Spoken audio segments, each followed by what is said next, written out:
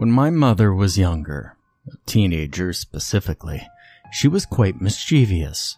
She was a rebel, a nonconformist. She smoked, drank, and went out at all hours of the night with her misfit friends. She often teases me, saying she and I would have never been friends had I been alive when she was young. She was the flirty badass, and I'm a studious nerd who would rather stay home reading a book than go to a party. I often muse on the path my mother was on and how she miraculously strayed and changed her life completely.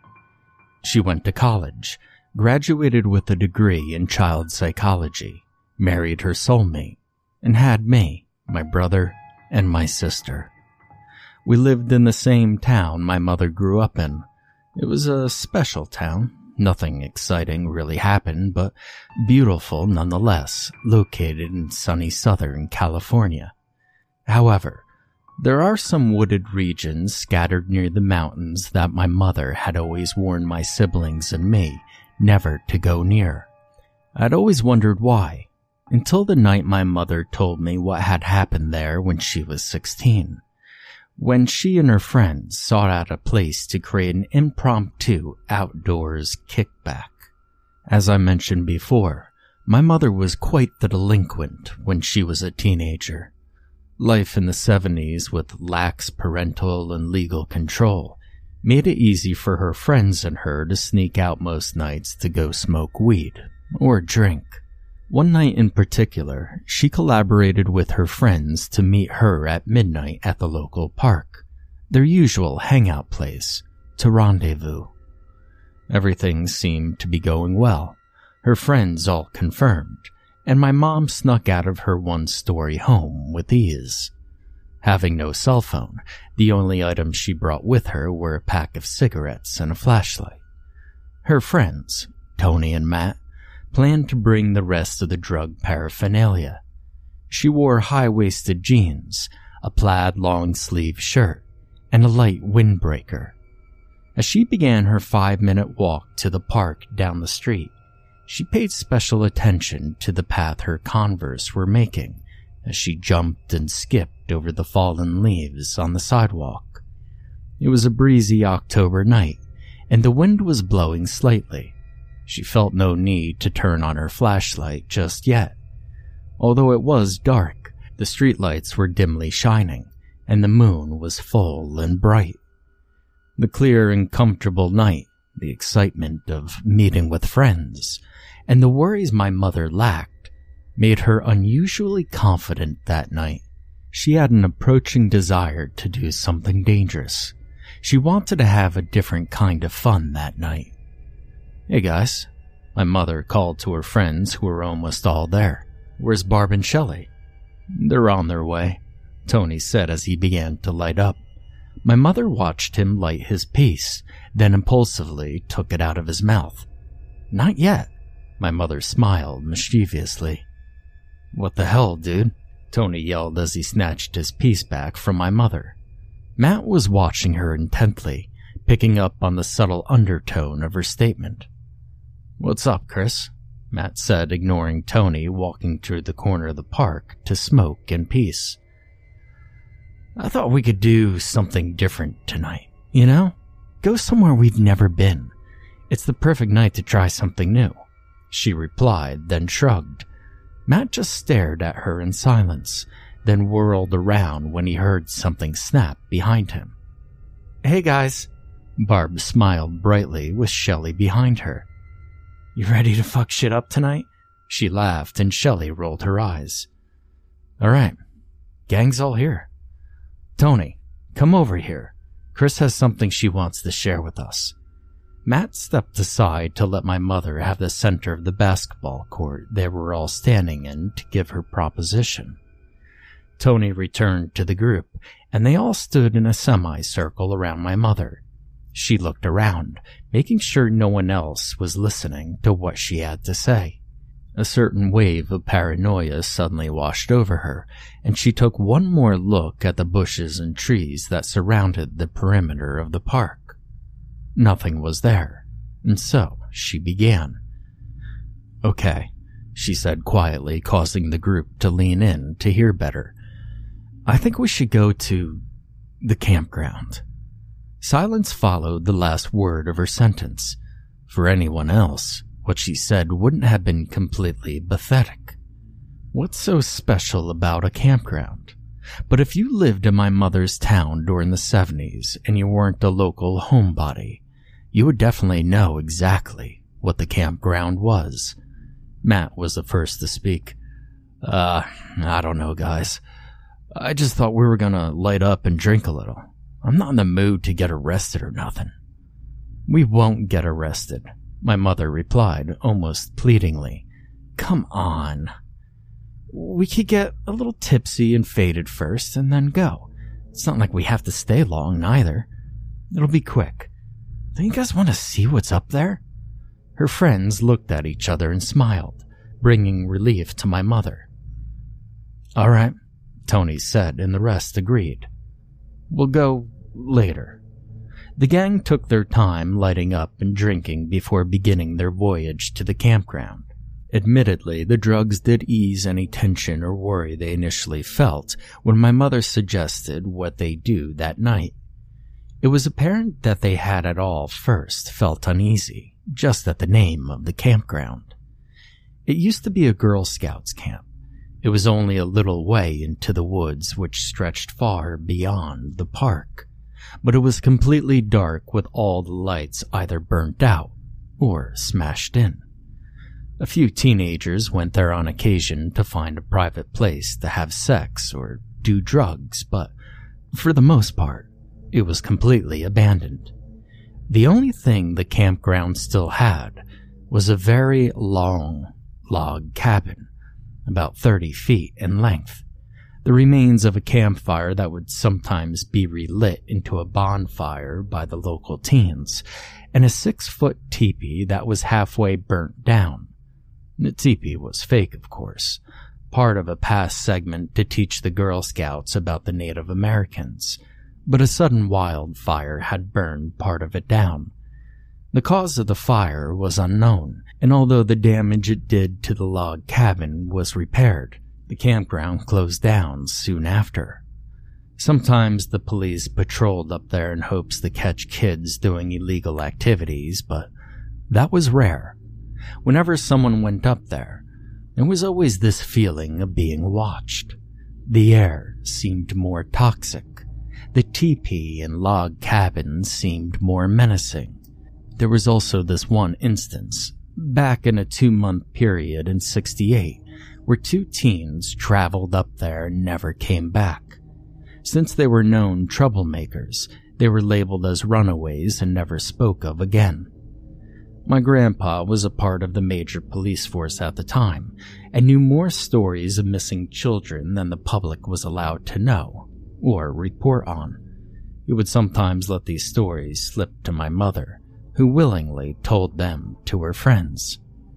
As far as anyone was concerned, the campground was trouble.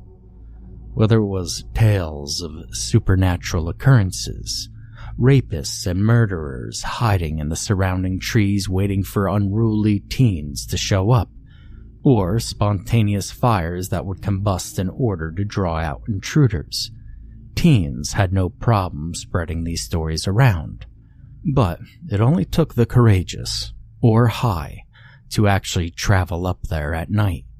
If it weren't for the calming effects the drugs were having on my mother and her friends, they would have turned back and never gone up. As they made their way into the woods, a dark shadow was cast over the moon. This called for my mother, Shelley, and Barbara to turn on their flashlights. Tony held a small lantern and walked in front of the group, leading the way. The path, not well traveled, was hard to follow in the darkness. Leaves and branches cluttered the way, and it took longer than expected to reach the campground. Every now and then my mother would stop and look in the woods after hearing an eerie noise or a twig snap. She mostly blew it off as some forest animal scampering in the forest, but she could never quite convince herself that was the case. She hoped more than anything that the natural light of the moon would return. The woods were getting harder and harder to see through. The path to the campground began to be more and more unfamiliar to the group, and Tony stopped to recoup. "Are we going the right way, guys?" Tony asked, apparently frightened. The whole group had pretty much sobered up at this point, and fear was beginning to take control over their minds and bodies. "I think so," my mother said calmly. She took Tony's place at the head of the group and kept walking. She was scared, terrified even, but there was an overwhelming compulsion that radiated through her bones to keep going. This wasn't so bad, she thought to herself. She clutched her windbreaker tighter around her body. She looked around the trees for what must have been the millionth time, and each time she saw nothing, just a darker abyss of blackness. She shivered, although the wind had stopped blowing, and she looked around at the faces of her friends, each more terrified than the next. She was about to suggest to go back when all of a sudden Shelley's shriek awakened her from her thoughts. My mother whipped around to see what Shelley was staring at, with her mouth wide open. Up ahead, there was a faint orange glowing at the end of the path, about 20 yards from where they were. Shelley began to hyperventilate, and my mother quickly covered Shelley's mouth to prevent whatever was up there from hearing her. "Be quiet," my mother harshly commanded. "Let's go back. Please, Chris," Matt pleaded as he tried to take his eyes off of the orange glow. "What the hell is that?" Tony wondered aloud. And like the rest of the group, the orange light to him seemed to be hauntingly hypnotic. "Will you guys shut up, please?" my mother whispered frantically. "It's probably nothing, maybe just a small forest fire that broke out. Maybe a wire fell down and ignited a branch or something. Or maybe—" My mother's voice tapered off as she realized none of her friends were listening to her. Tony, Matt, and Shelley were still staring at the orange light. "Wait," my mother thought. "Tony, Matt, Shelley. Where's Barb? Oh my God, guys. Where the hell's Barb?"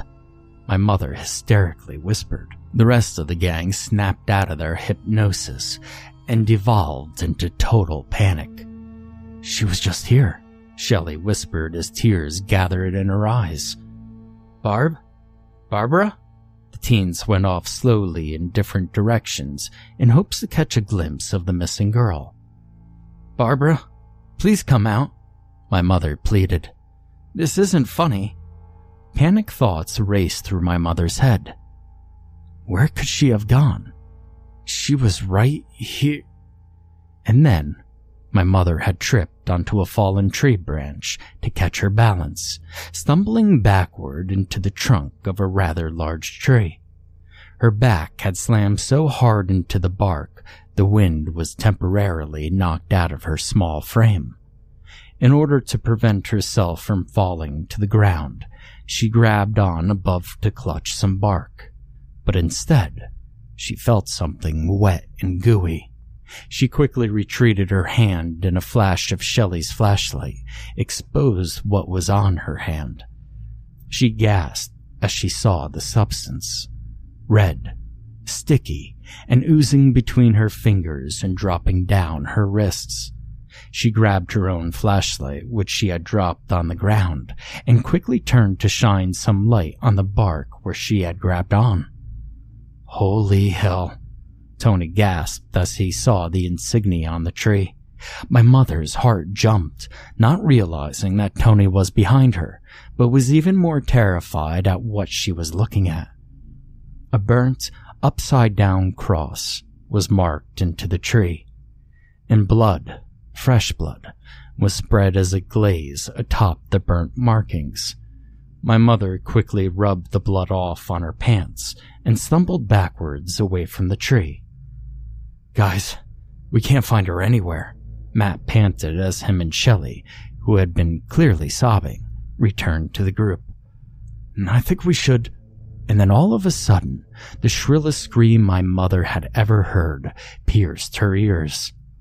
All 4 friends stood in terror as they realized it was Barbara's voice.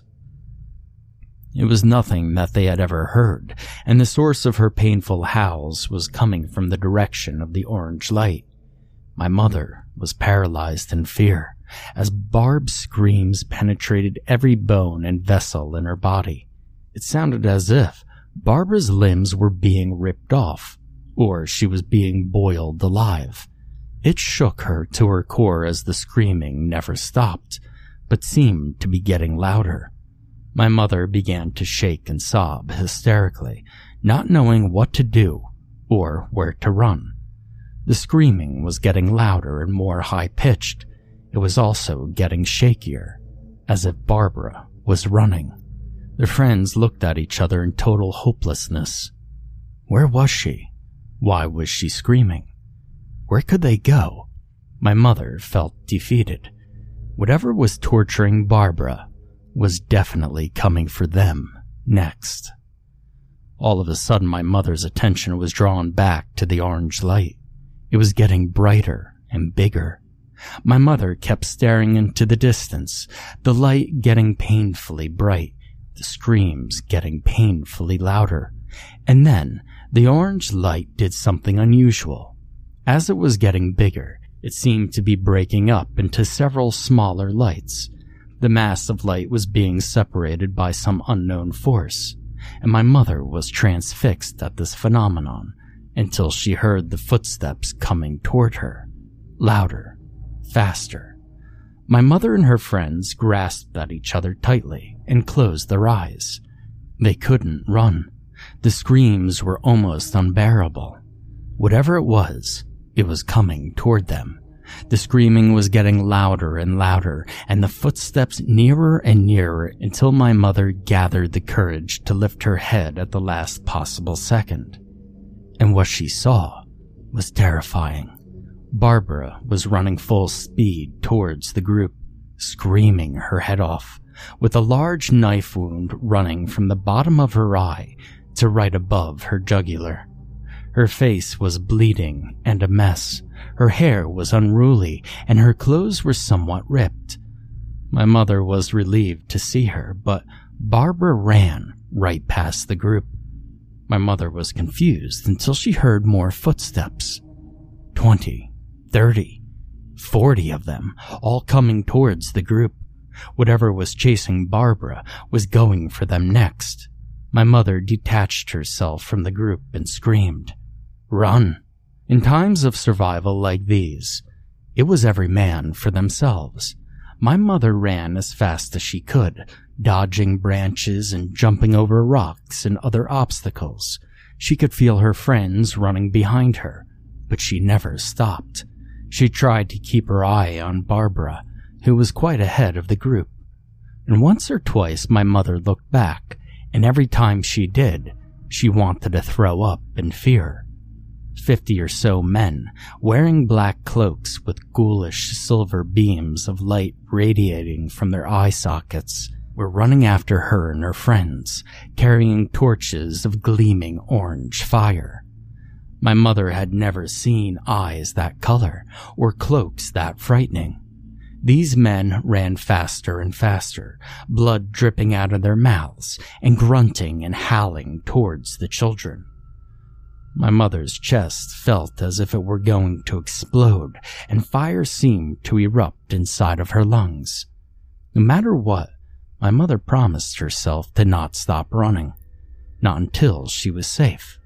She could see the edge of the woods approaching, and relief immediately washed over her as she saw the familiar flashing blue, white, and red lights of police cars gathered in the park. My mother sprinted full force out of the woods and into the arms of the nearest police officer, sobbing and very much disheveled. She couldn't breathe and couldn't stop hysterically crying. After a few moments of sobbing into the arms of this unknown police officer, she looked up and saw Barb being taken away in a police car with bandages on her face. Tony, Matt, and Shelley were crying and talking with the police officers about their experience. The men with the black cloaks and silver eyes were nowhere to be seen. The orange glow had disappeared, and for the first time in what felt like hours, my mom was able to relax. Unfortunately, Barbara was not too fair as well. As my mother, Tony, Matt, and Shelley returned to their normal lives after this incident, Barbara spent most of her adolescent and adult life in a mental institution. She was so traumatized she could barely speak of what happened, and when she did, all the pieces seemed to connect. A traveling cult had been residing in the cabin at the campground for a few days or so. They were the type of cult that was notorious for their upside-down cross insignia, but were never caught or detained because of their nomadic tendencies. When the group was walking to the campground, one of the cult members, walking over to a tree to mark their infamous symbol, saw the group of teens and decided to pick one out to be the perfect human sacrifice. Barbara was this unfortunate pick. While the rest of the teens were caught up in their own paranoia and scared thoughts, he snatched Barb and covered her mouth to keep her from screaming. He slashed her face and finalized the mark he had made on the tree by smearing it with her blood. He almost thought one of the teens had seen him, for she, my mother, had looked directly into the woods, but did not see him. He took Barb back to the campsite, and Barb still has not revealed exactly what they did to her, or how she escaped. When she did escape, along with the rest of the group, the police were conveniently at the park due to a call by one of the neighbors for the overwhelming odor of weed seeping through their windows. When the police investigated the campground, the only thing remaining was the remnants of a campfire, dead animals surrounding the fire, and 30 or so burnt-out torches scattered along the grounds. It is unknown how the cult members seemed to disappear so fast, but one thing is for certain: my mother never returned back to the campground.